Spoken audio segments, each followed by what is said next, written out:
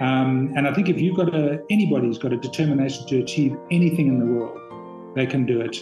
And I don't want this to sound like a lecture, but if I had to look back over the last sort of 20 to 30 years of my life and say, well, how did I achieve this?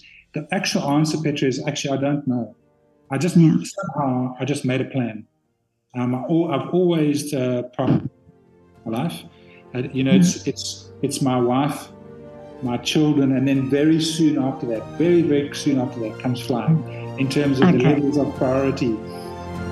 Today I'm talking to Brad Mears, who is a commercial pilot in South Africa. Good morning, Brad. It's so lovely to meet you here on Zoom. Hi, good morning, Petra. How are you? I'm fine, thank you. And you are based in South Africa? Yes, I'm based in Cape Town in South Africa. Wonderful city, beautiful city, and it's spring where it is for you there. Yeah, no, the weather has broken. It's lovely spring weather, but we're also entering into the dry season, so it's going to be dry and hot. But now, Brad, I'm intrigued. I saw a LinkedIn post where you you've acquired your commercial pilot license, and I would love to know your story. Where did this love for flying start? So I think every person on this planet has got that first and earliest memory of when they were a child of something that they were passionate about. And I remember my father bought me an aluminium biplane, little model biplane, that was, if I remember correctly, was a Boeing Stearman. And if you know anything about flying, Boeing Stearmans are classic 1930s aircraft. And my father bought this for me as a toy. And ever since then, I've had a passion for flying. The problem with many parts or many types of flying is that they are expensive. And I don't come from a wealthy background. And there were many times when I thought that I'd never become a pilot. I certainly never thought that I'd become a commercial pilot. There were times when I was kind of living on the bones of my backside in a way. And then when you think about your dream, you think, well, it's just unreachable. But I was always had flying books in my room when I was a young boy. I'd always want to go down to the airport and watch airplanes, and I was a passionate attender of air shows. But still never thought that I'd have the financial means to be where I am now. When I was at university, I started paragliding. And that was a very sort of very economical way of being able to get into flying. It wasn't expensive.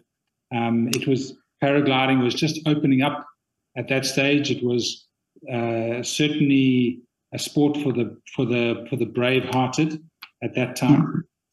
And that's funny enough what actually brought me to Austria, because when I finished my studies, I came to Austria to come and ski and also paraglide. So I learned how to do flying in the snow in Westendorf in Austria, just outside St. Johann. So that's where I learned how to fly internationally, if you want to call it that. And then I carried on, and I went on from there. I went and started flying fixed-wing gliders, which is also a very economical way. So if anybody's really struggling to scrape the pennies together and they will still want to fly, paragliding and gliding are the sort of the cheapest and possibly the safest way of getting into flying. Then one day a friend of mine phoned me up and he said, "Listen, Brad, I've just qualified as a microlight pilot. Come and do your microlight pilot's license." And it was just the first kind of proper paying job that I had. And my friend Steve said to me, "Come and learn how to fly microlights." So off I went. And I what age were you then? I must have been mid-20s, I suppose. Oh, okay, yeah. And I went and learned how to fly microlights. And those are the ones that look like a hang glider but with an engine on it. Yeah, yeah. And I just started dating my wife at that stage. And when I qualified as a microlight pilot's license, what's the first thing that you do? You take your girlfriend, fiance, why don't you take them flying? And I took Christy flying, and she was absolutely petrified. We landed on the ground, and she said, Brad, you've got two choices. You can carry on flying microlights, but I will divorce you, or you go and get your proper pilot's license. So I said, that's fine. And that was my license for me to then go and get my PPL. Oh, okay. And by that stage, I was in a fairly well-paying job, and I managed to, afford my PPL.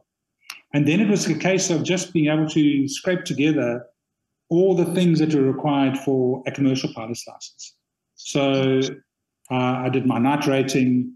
I did enough instrument hours to qualify for commercial pilot's license. I then accumulated enough hours to get my comm license.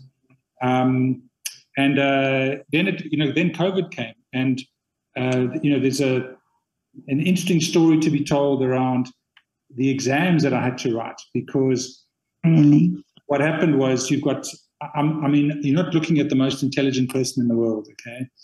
And I'm not so sure.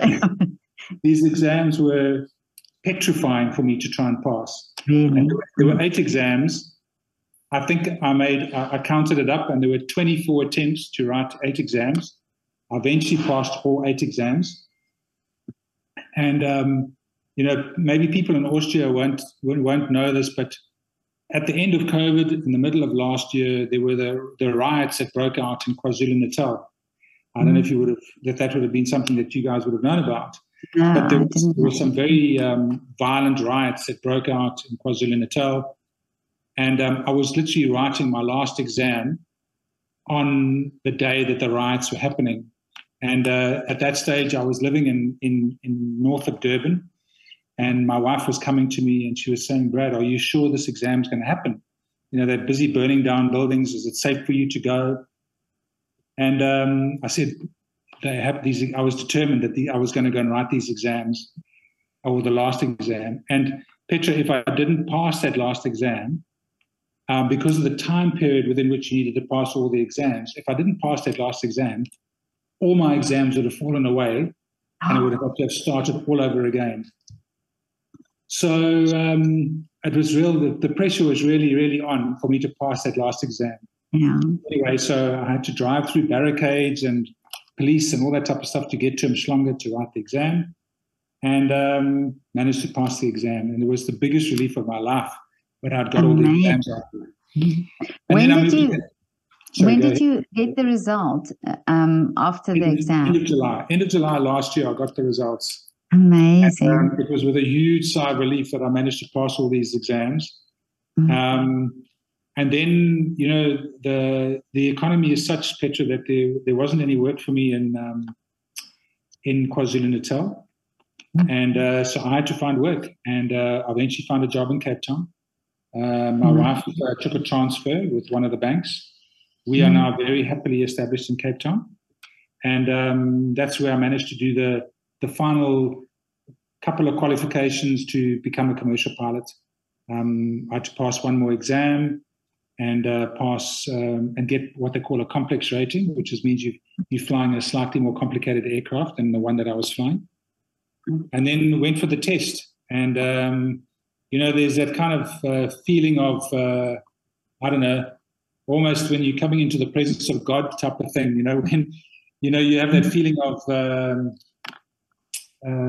how can I describe it? It's like you get a goose flesh when you've just landed that plane and you've just realized that you've achieved something that's taken the better part of 20 years to achieve. Amazing. So I kind of get a bit tearful when I talk about it. But and when I talk to people when I told them what I'd done, one of my friends phoned me and she was crying. She said, I can't believe it. And she said, Brad, I got a lump in my throat, and I burst into tears when you told me. So, yeah. Amazing, yeah. So that is the summary of my story. This is determination, like I've never heard before. I mean, honestly, for you to go through all this and really to start from not even in a plane. I mean, you just wanted to fly. You just wanted to do that. That's amazing, and the determination to do it. But you're talking about the cost. It is, if you do it privately, there's a very high cost involved because it's a lot of hours that you have to fly. And how did you manage that to get from your PPL to the commercial side of things? So, Petra, flying, anything with an engine on it and flying is expensive. But I think that, I think if there's a message that, I'd like to convey to your audience that might watch this, for me, there were often times when I was quite downhearted. There were times when I thought that I would never pass the exams. There were times when I thought that I would never have the money to get it.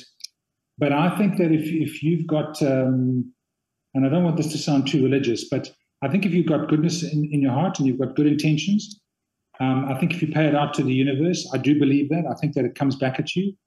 And I think if you've got anybody's got a determination to achieve anything in the world, they can do it.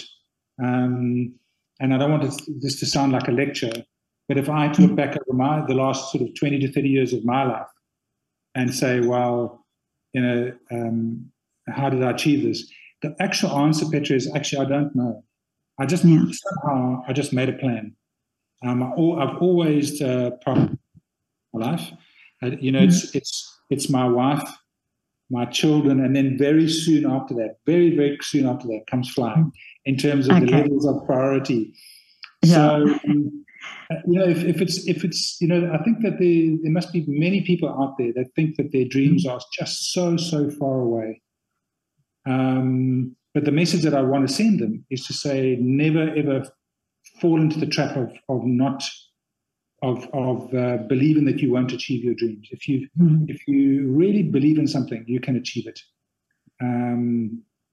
But I think also it's that thing where we think, oh, I'm too old, or it's something that you have to acquire when you are still young, and by the time you're 30, you have to be already in this position. But isn't it interesting also that I heard the other day somebody said that the older we get, the more other experiences we have, life experiences that makes whatever we do later in life also different. That you bring with that qualification, you bring also this whole life experience. And do you think this is also the fact that you had to work so hard and that you really had to find ways to get to that point, that this brings with it something that is part of the commercial pilot that you are now? I think that you need a certain amount of resilience. I agree with you. I think that there needs to be a balance.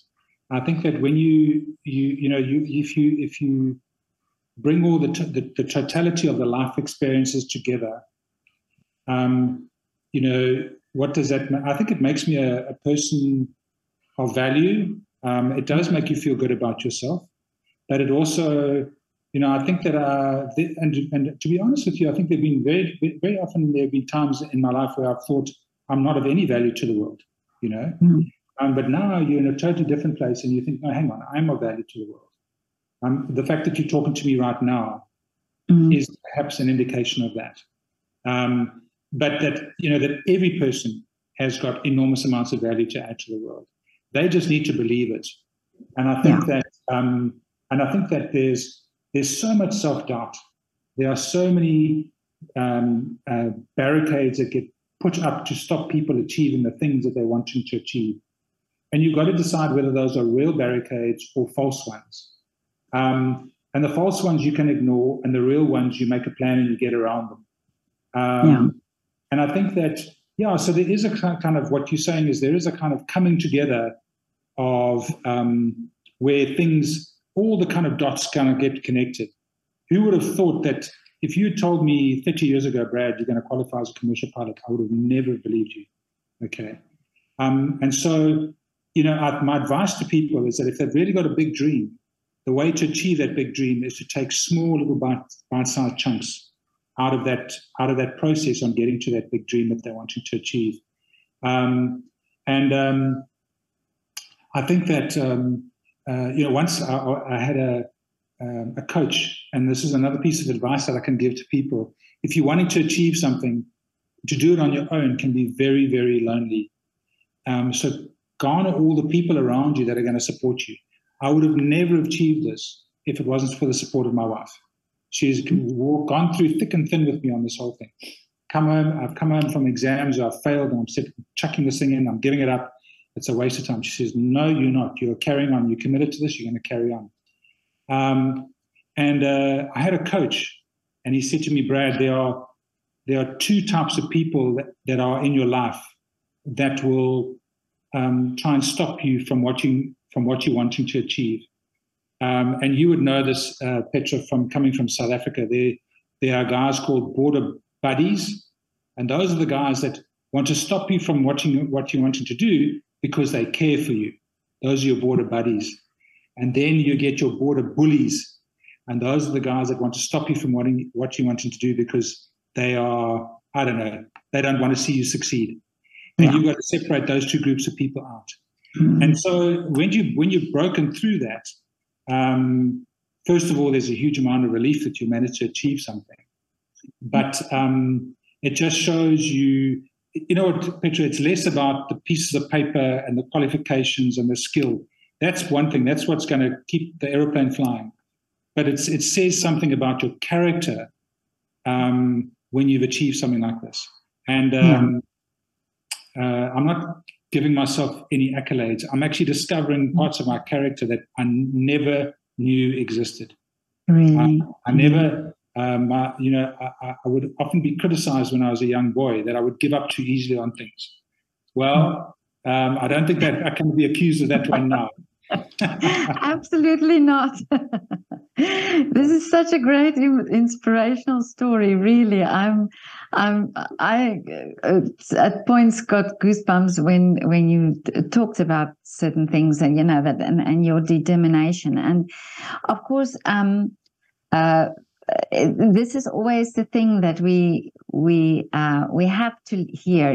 We have to hear the unconventional stories, the ones that didn't follow the normal route, to get where you want to be. And I really admire you for that. So thanks, Petra. But I mean, just to that point, one of the things that stops people from achieving things is convention. Yeah. I mean, who says that you can't become a commercial pilot at the age of 54? Who says that you can't become a commercial pilot at the age of 64 or 74? If you are healthy enough, you're good enough to fly.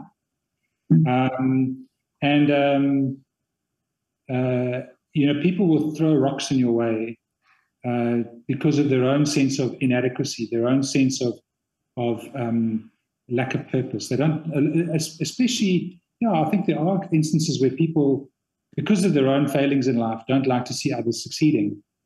And I really think that, I would really appeal to people to chuck away convention. And, because it's convention that actually gets in your way.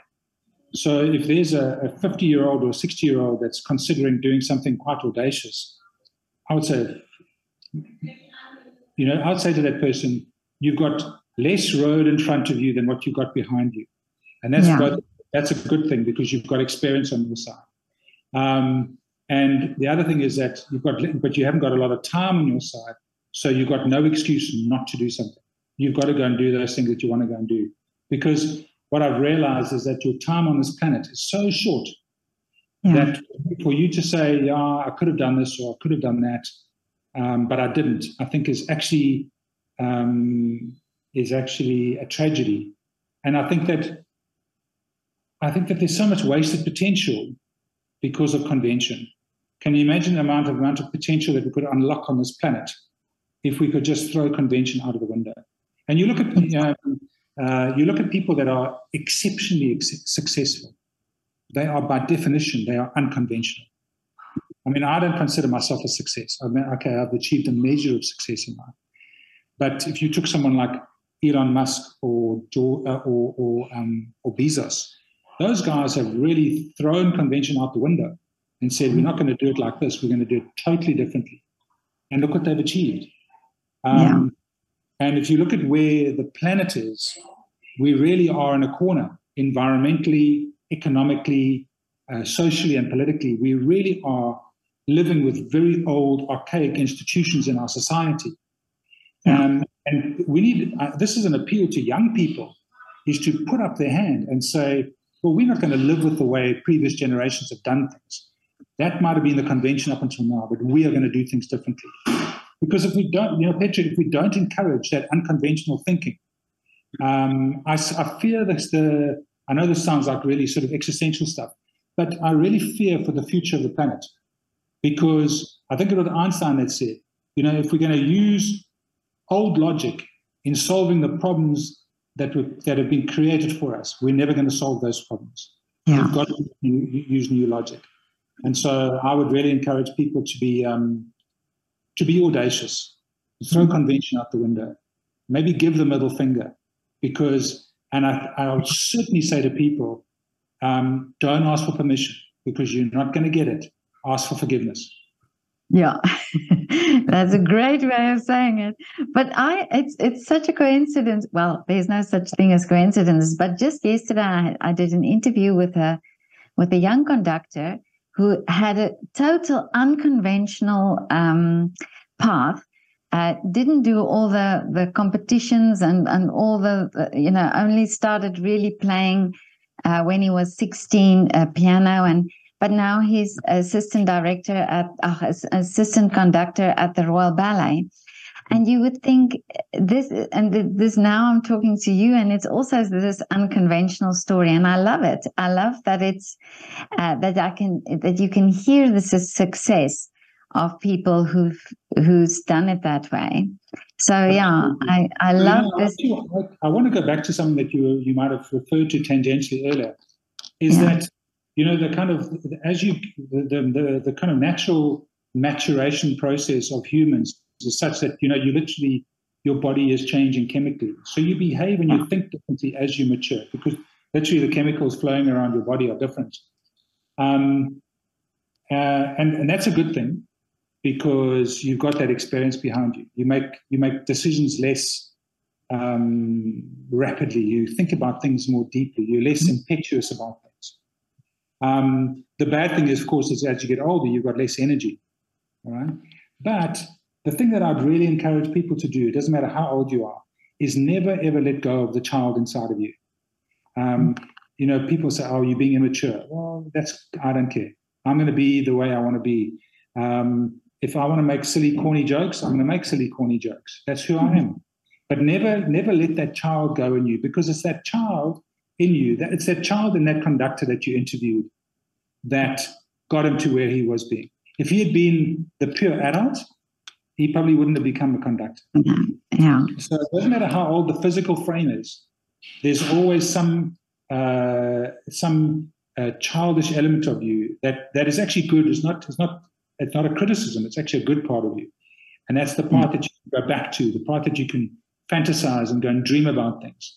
Those are the things that we live in such a hard world, Petra, where we are constantly reminded about. Both the big and the small things that are ominous, the failing economy, the war in the Ukraine, all those things that we take on, and it gets us to forget about our child and our childhood.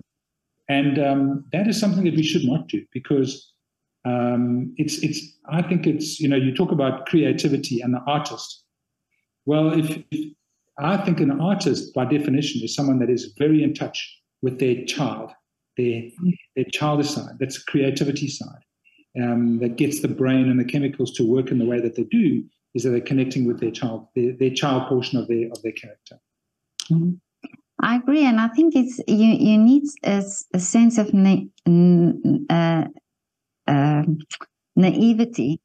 You have to be a bit naive to be able to have these dreams and have these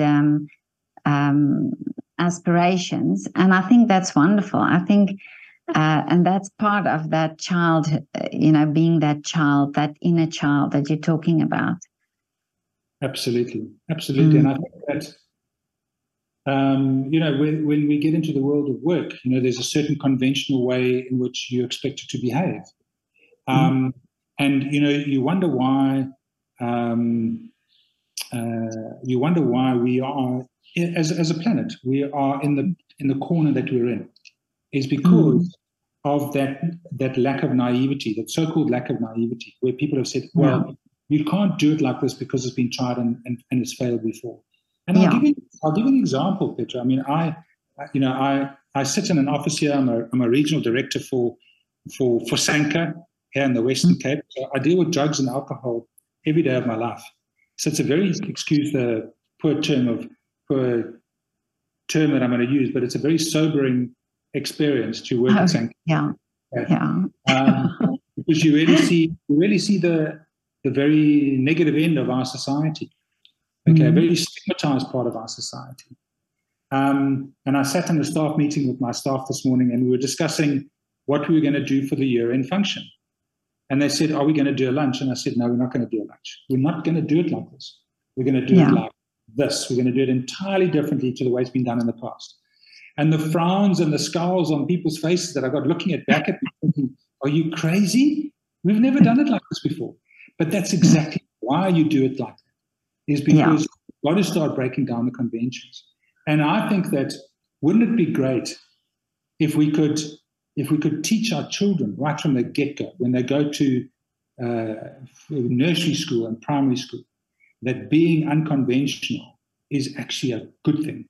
It's something that we're encouraging in the education of our children, because we have become so regimented and so structured in our society that the abilities to break out, the barriers to entry, to break out of the convention are so high now that it's little wonder that people are taking drugs. It's little wonder that we've got the levels of alcoholism that we've got. It's little wonder that people commit suicide because they feel totally constrained in the society and the role that they've got to fulfill in society. So I agree with you. Yeah. And I think this is also something where we have to look at the education system and think, I strongly believe that there are many children who would absolutely benefit by being exposed to different forms of art, for them to express themselves in different ways. I mean, you are talking, you also doing photography, and you know that there's so many different ways of doing it, and it doesn't have to be music. It can be dancing. It can be all different things, and that we give children this opportunity, because I think our education system is also very much based on this old way of doing it, and this conventional way of doing it. Well, you see, and I think the reason for that, Petra, is because the education system has been a way of exercising power and control. So we know that if we teach our children to be this, and there's a very strong, clear delineation between right and wrong, black and white. Yeah. And if we know exactly what the world is according to how we are taught to be, that is going to be the way the world is. And I think that unfortunately that isn't how humans are not robots. Humans are. I remember I had many years ago, I used to be the CEO of an organization, and one of my directors was in a meeting with me, and the meeting was an absolute mess. And he could see me getting anxious and getting upset because this meeting was a mess. And he leaned over to me and he whispered in my ear, and he said, Brad, he said, just relax, man. He said, humans are messy creatures. And I think we need to accept that humans are messy creatures. We're not driven by instinct as much as animals are. But we do have a high level of intellect. And if that intellect is stifled by stifling creativity, that's why we end up with the problems that we've got in our society.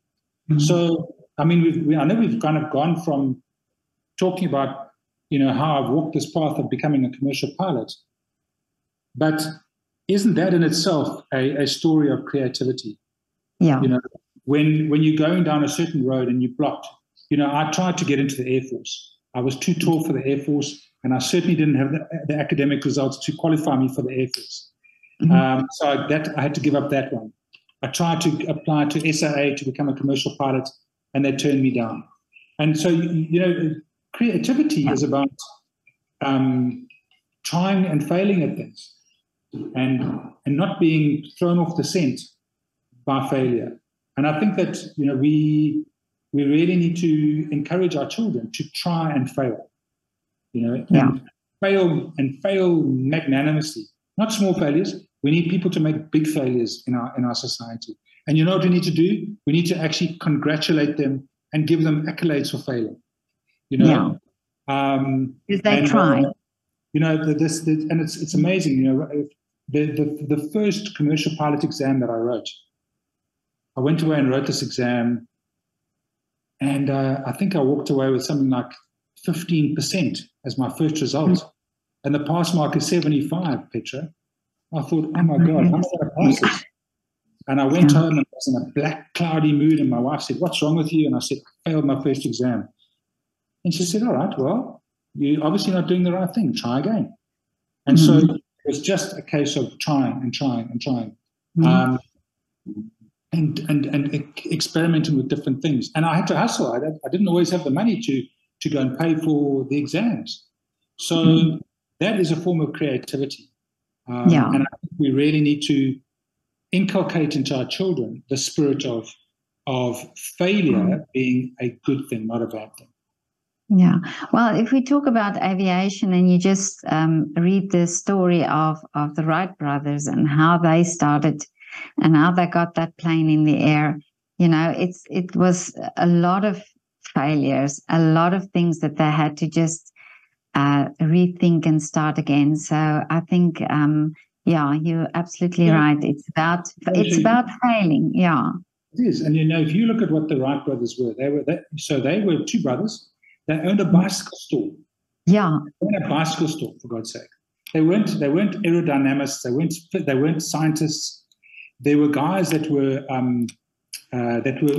competing to build the first aircraft at the same time as them, that had much more money than what they had.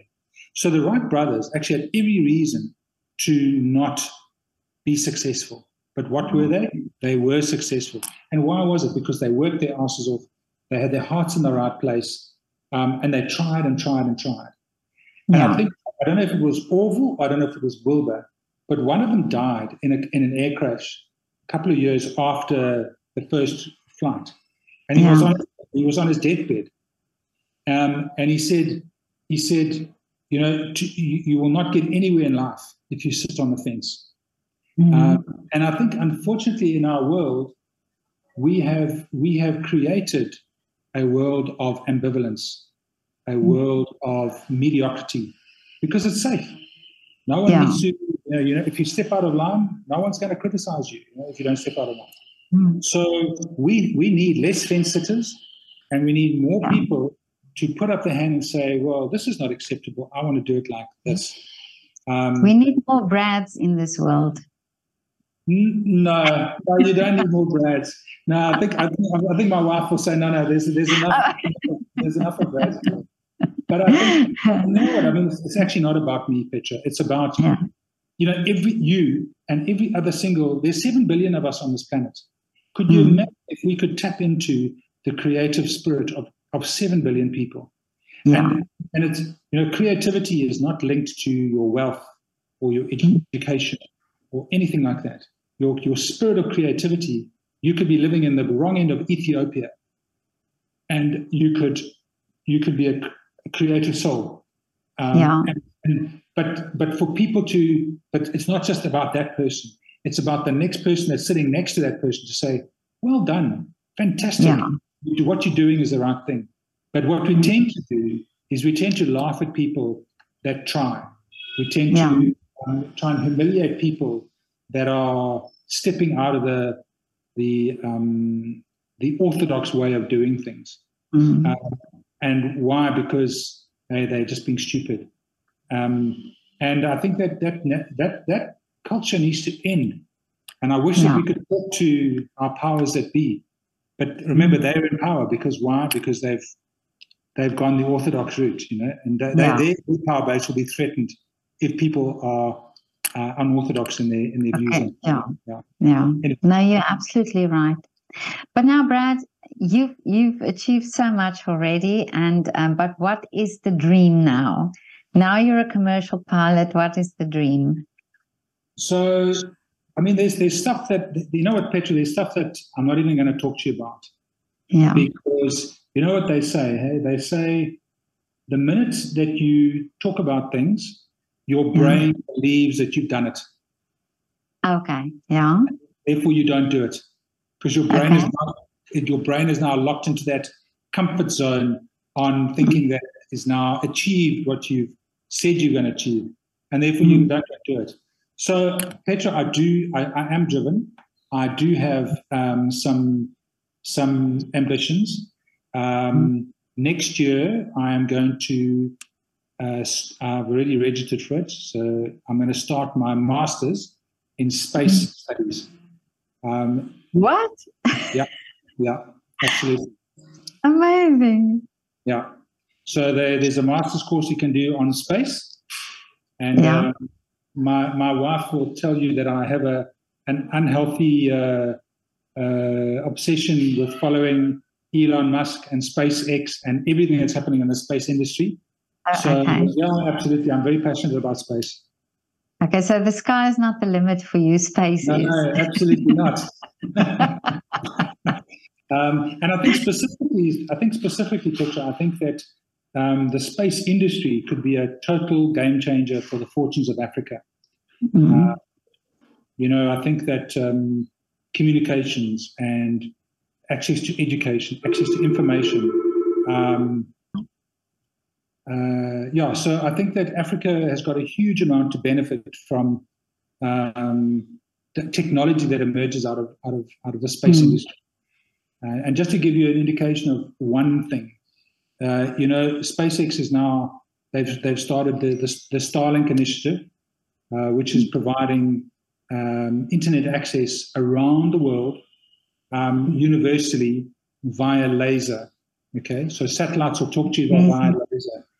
And T-Mobile, which is a cell phone company in America, has just secured a contract with the Starlink company to provide cell phone communications via the Starlink satellites. Amazing. So the reason why I'm sharing that with you is it just shows you where the trajectory is going to in terms of how totally revolutionary new space technology is going to be in the next 20 years. I think that when you and I chat in 20 years' time, which I hope we will, when we chat in 20 years' time, I think that we won't recognize technology as it is now. It'll be totally different. And I want to be part of that. I hope I can then have a Zoom interview with you. Well, I don't know if we will still call it Zoom, but maybe you are on some satellite somewhere orbiting the Earth. We won't talk about it, but I think, just to that point, you talk about me being on a satellite. In 20 years' time, there are going to be thousands of people that are going to travel in space. So traveling in space in 20 years' time is not going to be an unusual experience.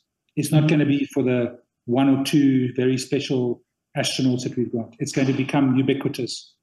So I think that maybe I will be, but I will be standing there with thousands of other people that will be going into space as well.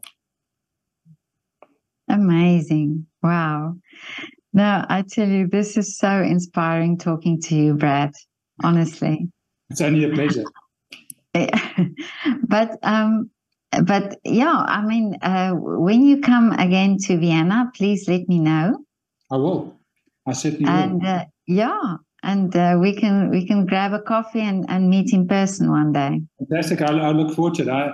I'd love to. I love Austria, and I really enjoyed my last stay there. So yeah, it won't take me too long to find an excuse to come back to Austria. Yeah. Oh, that's great. But before you go, has it started to get cold there yet? It's quite cold now at the moment, yeah. A bit grey and cold. But before I go, I have one last question for you. I want to know, where do you go for coffee, or what is your favorite restaurant in Cape Town? So, you know what? We actually do not have a favorite restaurant. My wife and I are inveterate adventurers in all sorts of things. So my wife, she starts thinking about dinner, before we've had breakfast on that day. So she's a definite foodie. So we've been to some very interesting places. So we've explored a lot of restaurants in Cape Town, fusion restaurants, Japanese restaurants, and so on. There's a great seafood restaurant, which is of kind of world-renowned in Durbanville, actually, called Saltwater Grill. And I love seafood, so that would be where I'd go. But if you want something very good at a very reasonable price, we go to a place called Hussar Grill. Grill. It's a franchise, but the quality of the food is absolutely fantastic. So when we at a loss as to where to go to, Hussar Grill is the place we go to. And where are they based? There's two in Durbanville. There's two in Durbanville. I don't know where else they are. And coffee? Are you a coffee drinker? So, unfortunately, I used to be a big coffee drinker, and I used to love coffees. In fact, my wife and I went to Vietnam, and we brought back what they call Vietnamese coffee, which is coffee that they make with condensed milk, and it's absolutely fantastic. And unfortunately, now I have to be quite disciplined with my diet. So I've got to stay right off sugar, and I've got to stay right off caffeine, unfortunately. So. I have rooibos tea. Rooibos tea with almond milk and honey is what I have at the moment. Amazing, yeah. I mean, you can't beat rooibos tea. That's the best. Yeah. Yes. Brad, but have a lovely afternoon. Thank you so much for your time and this amazing story. And as I said, I hope to meet you one day in Vienna or maybe in South Africa. I'm sure you will.